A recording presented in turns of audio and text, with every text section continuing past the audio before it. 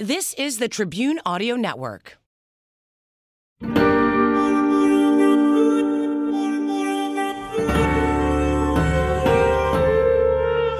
This is the Backstory Podcast. I'm Larry Potash. On this show, we uncover the backstory behind some of the most intriguing tales in history, culture, science, and religion. In this episode, the freedom we feel on a bicycle is difficult to replicate, and the history of the bike goes deeper than you might think. This is the Backstory.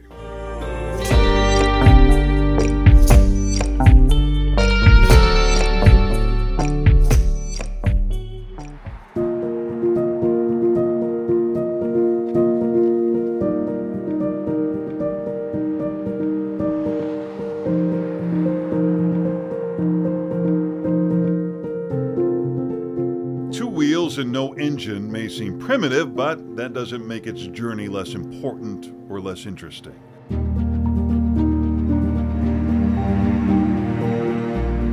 Unlike a car, you notice the little things.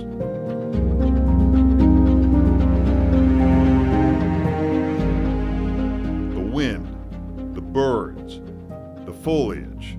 When you ride a bike, everything kind of slows down and your senses tend to enhance a little bit. You know, whether it's the wind in your hair, whether it's the sunlight, whether it's the noise coming from the street or the lake, everything kind of just tends to slow down, and that you're living in the moment. Unrestricted by metal and glass, you become one with nature.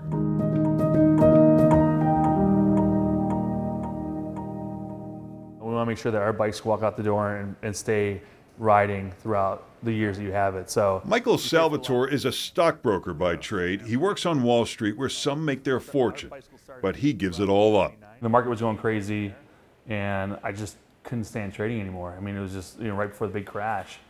And so I left my job and started making bikes in the basement with my co-op with some neighbors of mine.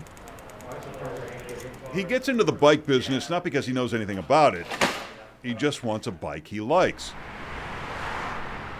His business, Heritage Bicycles, where you can get a $900 custom bike to go with your $2 coffee. It was a lot easier to approach people when they had coffee or food in hand. They seemed a lot more approachable and a lot more easier to talk to.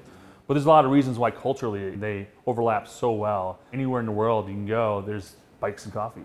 It's like a universal language almost. Mike's mission is to simplify and personalize. It's kind of intimidating when you go to a bike shop. A lot of the bike lines are intimidating. If you're a novice cyclist, you go into it and you think, I don't know what's going on. I just want to ride a bike. Yeah, that's a cable. The certain bike that I wanted that was for me, it had a personality, almost a fashion approach to the bicycle. So it's something that I took pride in riding. It wasn't just something out of a box out of Taiwan. His team makes this replica for Harley-Davidson, which makes bikes in 1917 to attract customers for its motorcycles. So this is the bike we made for Harley-Davidson, and we went all out for this thing. I mean, it's beautiful. There's a simpleness to these bikes. Exactly. Yeah, I think the idea behind the bike company was just to kind of make things work, and to do that, you kind of keep it simple. This collector's edition sells for $4,500. This looks like a color from the olden days, right? Yeah, like you would never see a bike this color today. No, it's perfect. It's perfect. I love it. It's great. And the white wall tires. Yep. Very They did cool. a really good job. Even the rims here are pinstriped, so you can see all the details. Mike Salvatore says watching stock numbers on a computer screen is not as fulfilling as seeing customers enjoying his bikes. Bicycles are art, pieces of artwork, the mechanics and the history and the look.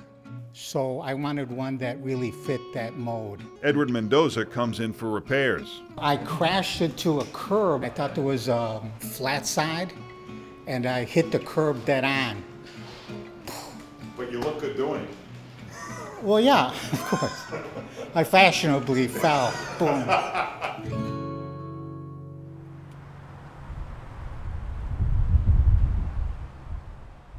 Simplicity has a long track record in the history of the bicycle. The Museum of Science and Industry showcases the evolution of bicycles through 2 centuries in one hallway. This is a reproduction of the very first. No pedals, no brakes. So it makes sense that in the early 19th century, they call it the running machine. Carl Drace invents what later becomes known as the velocipede, which becomes essential when an epidemic sweeps through Germany. In Europe, during the early 1800s, there was a massive disease that affected all the horses, and millions of them either were killed off by it or had to be destroyed.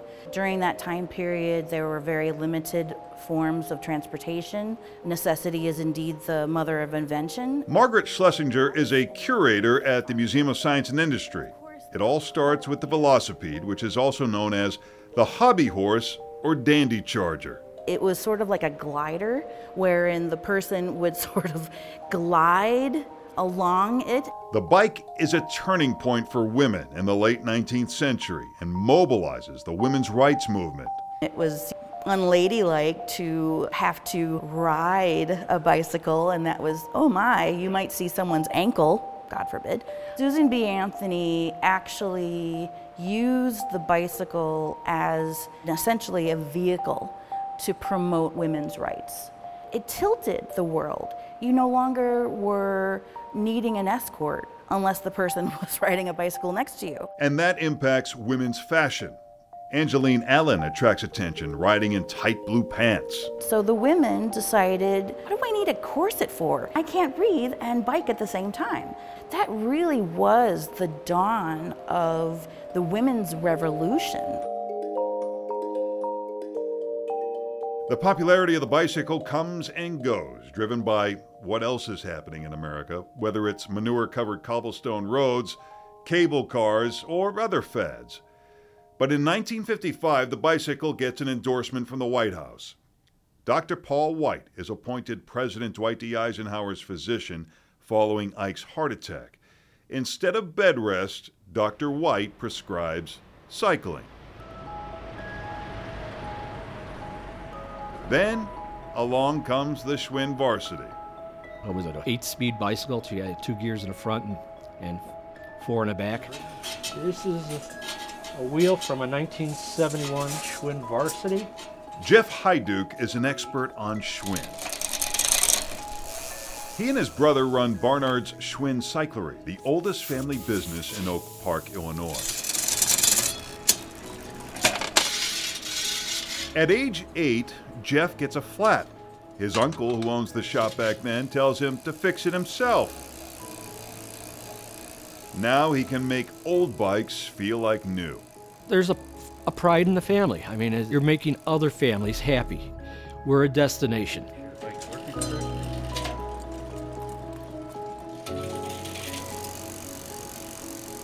The Schwinn Bicycle Company starts in Chicago in 1895. And Chicago becomes the bike-building mecca with 30 companies. Sales drop with the evolution of motor cars, but Schwinn dominates the 20th century. Built in the United States. Being an American, you felt that pride. You knew there was something behind it. Captain Kangaroo says, Schwinn bikes are best. You had Bozo's Circus with the grand prize game. Bucket number 6, you get yourself a Schwinn bicycle. Schwinn was a big thing back then. Growing up in the 60s, that was just part of the way of life. You were told to get out and come back in when the lights went out in the streets, so you were on your bike. In the late 1960s, pollution spurs the environmental movement. Another boost for bikes. Sales explode in 1971. Schwinn sells more than 1 million bikes in June. Then, urban crime on the rise makes bikers feel a bit vulnerable and sales decline.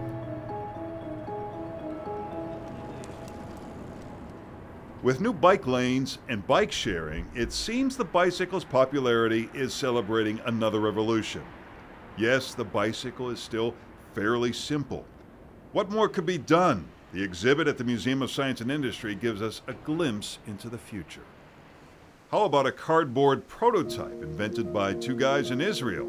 They understood the need in third world countries to have accessible and affordable transportation options.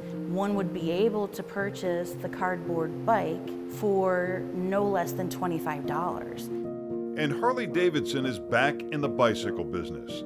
As Mike Salvatore helps celebrate their tradition, the company looks to the future with an electric version for those riders looking for the next evolution of the bicycle.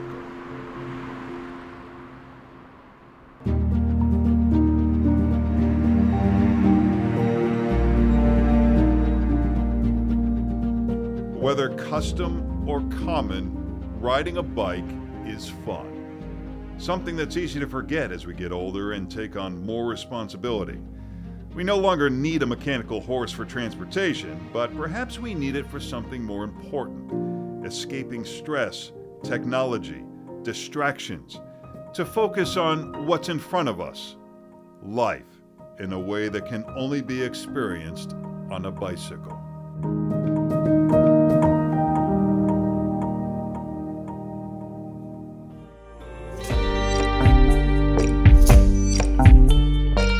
Thanks for listening to Backstory. If you liked what you heard, please take a minute to subscribe to our podcast or leave a review. To watch our full coverage of this story and see some that didn't make it to the podcast, visit us online at wgntv.com/backstory.